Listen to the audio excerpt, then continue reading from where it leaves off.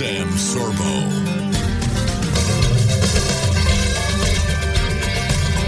Well, yes, that's me, Sam Sorbo. Welcome back to the Sam Sorbo Show. I have a guest for you guys that I think you're going to really enjoy. Brenda Crouch is part of the modeling entertainment industry, and she is a dynamic speaker as well. She's also an author, and she's written a new book. And so she's here to talk about her book, which is called Fight Forward, because she is a survivor. And, we often need to hear survivor stories as encouragement for our own struggles. Welcome to the program, Brenda Crouch. Hi, Sam. So good to be with you today, my friend. You sound fantastic. Yes, we hear you just great. So the name of your book is Fight Forward, because who's going to turn around and fight backwards? That's just ridiculous. Yeah, come on now. You just said it. And honestly, I think, I think that we are really stuck in our culture, our society. We're just stuck in these labels and this kind of victim mentality. And really, as I began to recognize this, it really was on my heart to say, you know what, we don't have to stay stuck there. We don't have to be victims forever. And so, honestly, this is really my heart and soul on paper. Now, but you've gone through stuff that I wouldn't wish on my worst enemy, right? Right. Yeah. Why don't you start at the beginning? We can just start talking about who you are. Who are you? Sure. Well, I came from a pretty simple life and one that, interestingly, by all intents and purposes, most people would think that I came from the perfect family. And, in some ways I did, but there were secrets in my family. And there were things that at a young age, I was a victim of childhood sexual abuse. I was about 8 years old. And it was honestly the thing that I believe twisted my identity was shame. And so then as I began to grow and mature, I took all the good things that I was taught by my mother, and I was in a Christian home, and I took all those values, but I didn't really understand who I was, and I didn't love myself. I was actually very ashamed of myself. And I then began to unknowingly project an image of what I thought would be more lovable, Sam. And I think you can relate to understanding, Hollywood is full of that, really. People who just project an image and want to be accepted. And so performance was a big deal for me. And being a singer, being born with certain gifts, I just took those things and I thought, okay, that's who I am. And it took me really the journey, unfortunately, of coming unraveled through my pain. And as I attracted abusive people into my life, children that are survivors of sexual trauma or really any kind of trauma from abuse will often and most usually go into their adulthood carrying those dynamics into their relationships because they don't have the wisdom as innocent little children to differentiate between the good parent, bad parent. All they can do is accept them as on the whole because they need that person. They need their love. They need their provision, their acceptance. Go ahead. Right. So the abuse simply becomes part of their self-definition, who they are. And so it makes perfect sense that they would find that abuse from someone else because that's right. Part of what they've accepted about themselves as an abused individual. Exactly. And so what was the thing that made you what was the thing that finally made you go, wait, other people are saying this is wrong, right? Yeah. Well, exactly. Well, I was in my second marriage, and honestly, I had suffered from just about every kind of abuse there was. I had loaded guns held to my head. I had a broken bone at one point, and it was just, I know there are many levels of abuse, but it was enough to crush me and to make me feel like I was nothing. And I believe that it was when I had my daughter that my first awakening came, and I realized what I needed to do for her, I had been unwilling to do for myself. And so it was that, probably Right. that little part of me that was healthy enough to say, oh my God, I'm not going to put her through this. And I woke up and I realized I had to call it what it was. And so that, it was really a process for me of getting, getting wisdom. And I think that through the process and the journey, I had to get wise counsel. There was a spiritual side that was so deep for me. And so in that journey, I learned that I didn't have to, love doesn't do those things. And so that confused little child that thought love will do this realized, love doesn't do this. And That's so not love. That's something else yeah, from, it's not. yeah. Yeah. And that's when I And had what's to interesting is jump out. What's interesting is you discovered that when you had somebody to love. When you had an innocent, right? You had an innocent child that you were loving, and you went, I'm not going to do this to her because that's not what love should be. But you wouldn't be able to define that for yourself because you were taught that the way love was to you, the way love behaved towards you was abusive. Right. It allowed those things. Yeah. And it's just where did so you sad go? because Sorry, who guided you through that or out of that or, into clarity? Well, at that point in my life, I had a really good counselor, and I had, God is amazing. When you have God in your life, He will appoint the right people. And so I'm going to say that my faith played a huge role, and I wouldn't have made it without that. But I know that those counselors were important for me because they helped me to see things and to work through things. It's a process, Sam. It's a process, and it's about the transformation of your inner person. It's like you're like a butterfly, and so it's how you see yourself. And anorexic sees herself or himself as fat.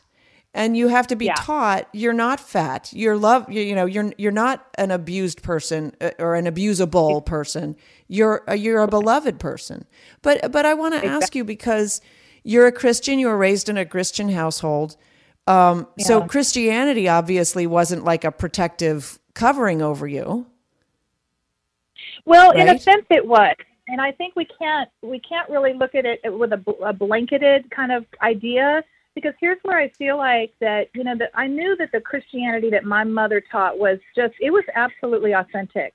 And that's really probably what preserved me and ultimately pulled me out. I woke up and I realized but we all are a process. We're all flawed human beings. And we're taught things in our childhood or, by our family system that unfortunately, those are the things that hurt us often. And we have to kind of come to have those deep revelations where we realize, that was wrong thinking and wrong teaching. It may have been sincere, but in the flawed journey of my humanity, I can know that God is faithful. And He has the grace and the mercy to reach into my abyss, and pull me out of my wreckage. That's so well said. Very, really beautiful. I think it's important to note that Christianity is perfect, but humans are not. Exactly. And right? So as expressions of Christianity, we're not perfect. Right. And really that's my heart, is to say, what, God loves the perpetrators of abuse as well. Most of them have been victims themselves, and victims often become victimizers. So, I really feel like we're in this Me Too culture now where everybody's raising their fists up and it's like, let's expose the monster. And okay, so that's one step, but now what? And we've got to have some answers to how do we heal? How do we go forward and not be stuck in this ridiculous kind of a hole where there's no hope and all there is everybody's slinging mud at each other. So honestly, there is power in forgiveness, and we do not have to live as a victim, and we do not have to identify there. And that is really what my book is about. It's about going forward and learning who you really are and who you were created to be, because I think that's an epidemic in our culture now. You think that not concentrating on who you really are and who you were created to be is an epidemic? Well, I think that narcissism has replaced what real self-love is. We don't know the difference. And so what we're doing is we're projecting these images. Self-indulgence. Yeah, exactly. We're lovers of ourselves, Right. And that's bad. It's empty. Well, it's interesting because self-love didn't bring you out of your abusive cycle, but love for someone else did. There you go. Love for someone else. And I'm going to say it was love for two people. My love for my daughter and my love for God. Those are the two things that kept me going. You have to understand what the good fight is, because we're often fighting the wrong fight, and we're kind of punching back at something that we have no ability to bring down. But you know what? If you understand what the fight is to fight for yourself and for your soul and your mental health and your future and your purpose, man, that's the good fight. And it is worth fighting to the bitter end. And you can fight forward. And you can, it's, the butterfly that comes out of the chrysalis has to fight hard, or else its wings will fill with fluid and they harden and they will not live. So that is an important stage for the butterfly. But wow, what an amazing process for that beautiful creature that has been made new. I love that. You're just a wealth of great imagery and word play. Thank you. Couple of tough questions for you, or maybe they're not tough. Sure. Did you forgive your abuser? Yes, and I had several of them. And I wrote in my book that I didn't hate my ex-husband. I don't hate my father. I absolutely loved my father, and I still do. And my book opens with his deathbed confession. And I was able to pray with my dad. And you know what? What a beautiful ending there. I also have forgiven the others that have abused me physically, emotionally. And I learned that those were broken people, Sam. And you know what? When you realize they're just broken and they're acting out of their brokenness, and this is not true, this is not real, this is not, they don't define me, this is not who I am, it empowers you to rise above and to say, I can choose to live differently, and I can love myself because I am loved by my Creator. Do you still have a relationship with the people who abused you? I mean, obviously your father, and then he passed away, but I would imagine that if he abused you as a young girl, that somehow that relationship changed as you grew, right? Yeah, that relationship was filled with a lot of interesting dynamics. He was emotionally distant in many ways, but I learned a lot about my dad and about the fact that he too had been abused. And so, there's such mercy that I have for him and grace. And as far as the others, there's a relationship with my daughter's daddy, only, to the extent that, we're very kind and gracious to one another. It's amazing. To me, that's kind of a miracle that you can come almost full circle and you can smile and say hello and be friends. We're certainly not, doing the holidays together or anything like that. But, we are gracious, and there's kindness there. There's forgiveness there. And I'm grateful for that because it sets you free. Right. And then finally, did you forgive yourself? Did you do anything to forgive yourself? Oh, gosh, that was probably the biggest one of all. You're good, girl. I think forgiving yourself is huge. And that, again, when I prayed with my father on his deathbed, that was the prayer. I said, Daddy, you've got to forgive yourself. I've forgiven you. And, he really struggled with that. And, I understand that we are, again, we're fragmented in our souls often because of things that we've experienced in our childhood, in our lifetime, the woundings that come. And so, we've got to start laying down our arms and have mercy for one another and understand that we are all on a journey. We're all in different places, Sam, but we're all on a journey. And that journey is to become fully human and fully in our purpose, knowing who we are as we were created to be. And so I really am thankful that I could forgive myself enough to say, you know what, little girl that I hated, I love you now, and I'm gonna take care of you. And that doesn't mean that I walk around in my ego or that I'm, it's all me first all the time. That actually is what has empowered me to truly serve others and not be a victim. And that's a powerful place. That's a powerful place. We you know what, I think you said it at the top of the interview that we're living in a very victim heavy culture, that the culture is keen to convince you that you're a victim. And people think that that's a position of power because it feels powerful. It feels like you can control. It's like the child who is upset and throws a tantrum. He feels like he's controlling the room. And to a certain degree he is, but he's really just full of self-harm. He's just hurting himself. Exactly. And when you refuse the victimhood status is when you really start to feel the power, right? And so I wouldn't think that the little girl so much needed forgiveness, although you said you forgave her for her inability to understand her self-worth, right? You forgave her for being so hard on you, right? But forgiving choices, and the choices that I made, throughout my lifetime, bad choices, Oh, okay, right. And then as you were an adult, when you really had responsibility for the situations that you entered, right? When you had choices that you could do. That's when you take responsibility for that and you say, okay, you know what? I made that choice, but I'm going to forgive myself because I've learned my lesson and I'm not making that choice again. Then you start to feel powerful. Okay, you know what? Now I can move on with that information that I'm not denying. Yep, that's it. And the power to make a different choice. So talk about the book quickly. I love chatting with you. You're full of great insights and information, and it sounds the book's really fascinating sort of journey. But tell us, the purpose behind it and what you cover and what you hope for.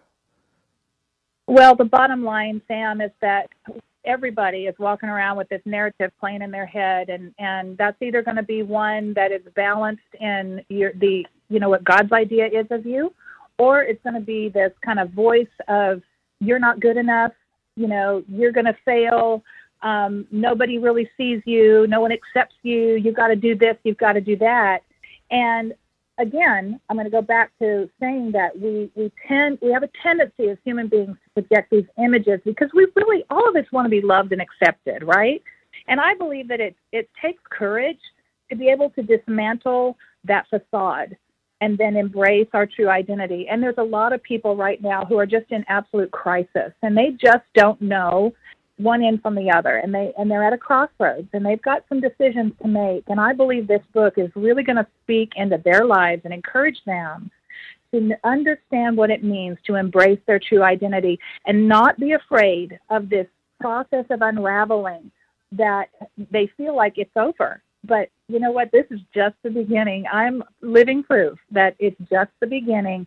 And if you will, take this seriously and really let God into your life and let that, be a light that helps you examine and be able to just embrace who you really are, you're going to be empowered and you're going to be amazed that it's never too late.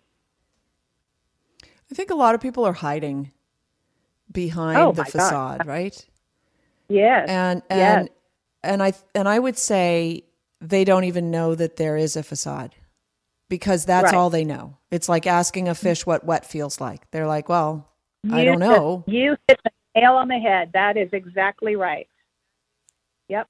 But then how do you help somebody see or feel that facade? And I speak from experience. I used to have a facade that I used, and I had a very good friend who pointed it out to me and said, when you do that thing, it puts people off and it's not good for you and all that. And so I finally figured it out. But I had no idea that I was doing that. Right. Well, again, I believe that God speaks to us many different ways, and he'll use people. He'll use books like mine we all are in different places, and that's about the timing that we're in and about the heart of the person, and whether or not they really truly desire authenticity. I believe that because you desired authenticity, you were willing to listen to your friend. You know, it wasn't something that you rejected, but instead you decided, wow, you know, I didn't realize that, and I don't want that in my life. So I think that those, not everybody's going to listen to that message, but there are those who really desire to be authentic, and they really desire to be empowered the right way, and they want to know what are those tools and how do I get there. So, you know, the message will come, and that's where I believe our faith really plays a role. So it's voices like yours and mine. Okay. They say in my notes, it says that you have a message to perpetrators of sexual or physical abuse towards children. I'm sorry, say that again. It says in my notes here that you have a message for them, that you have something to say to them. Yeah, I want to speak to the shame that's on the people that are the victimizers, because I believe that many people who are trapped and they are hurting others, whether that's somebody that's beating their wife or somebody that is molesting a child, you know that what you're doing is wrong. And you feel trapped, and you're hiding behind your own shame and your own junk. And you know what? God wants to set you free from that. And so I want to encourage those people to be brave enough to reach out to somebody for help and say, listen, I need help, and I don't want to, that is not who I am. You're not that person. That's not who you really, really are. And I encourage you to just uncover those layers, and you need to get the help that will set you free, and you too can become who you really are. Yeah, I would have to say that's kind of brilliant, because if you're an abuser and you're hearing this, and you know that you're an abuser and you know that it's wrong, then she's right. That's not who you really are. That's something that you're taking on, and you don't have to. You don't have to be trapped by that. And there's forgiveness, there's redemption, there is making up for past wrongs. There is all of that. It's available if you're willing to do the hard work, right? And fight forward. Yes. Which is the name, strangely, of your book, Fight Forward, Reclaim the Real You. Brenda Crouch, you're married to somebody famous. Well, a little bit, huh? I'm married to Paul Crouch Jr. from the TBN family, and he's an amazing man, and you know him well, and I just love the journey with him. He's been a great guy, and what an amazing journey of healing that we've had together. So, I mean, listen, restoration does come. If you work, but you got to work for it. It doesn't just sort of hop off the train and hitch upside the head, but you got to work for it. So BrendaCrouch.com, and the book is available everywhere. It's called Fight Forward, Reclaim the Real You. You are a treasure. Thank you so much for coming on. I hope this book, thank you, Sam. I hope this book really reaches into people's hearts and minds and offers help and healing to people who are suffering. It's a wonderful thing. I'm sure it was a cathartic thing for you to do, but also not a very easy thing for you to write. So, thank you so much for coming on the show. Yeah. Thanks so much for coming on the show, Brenda. We'll talk to you soon.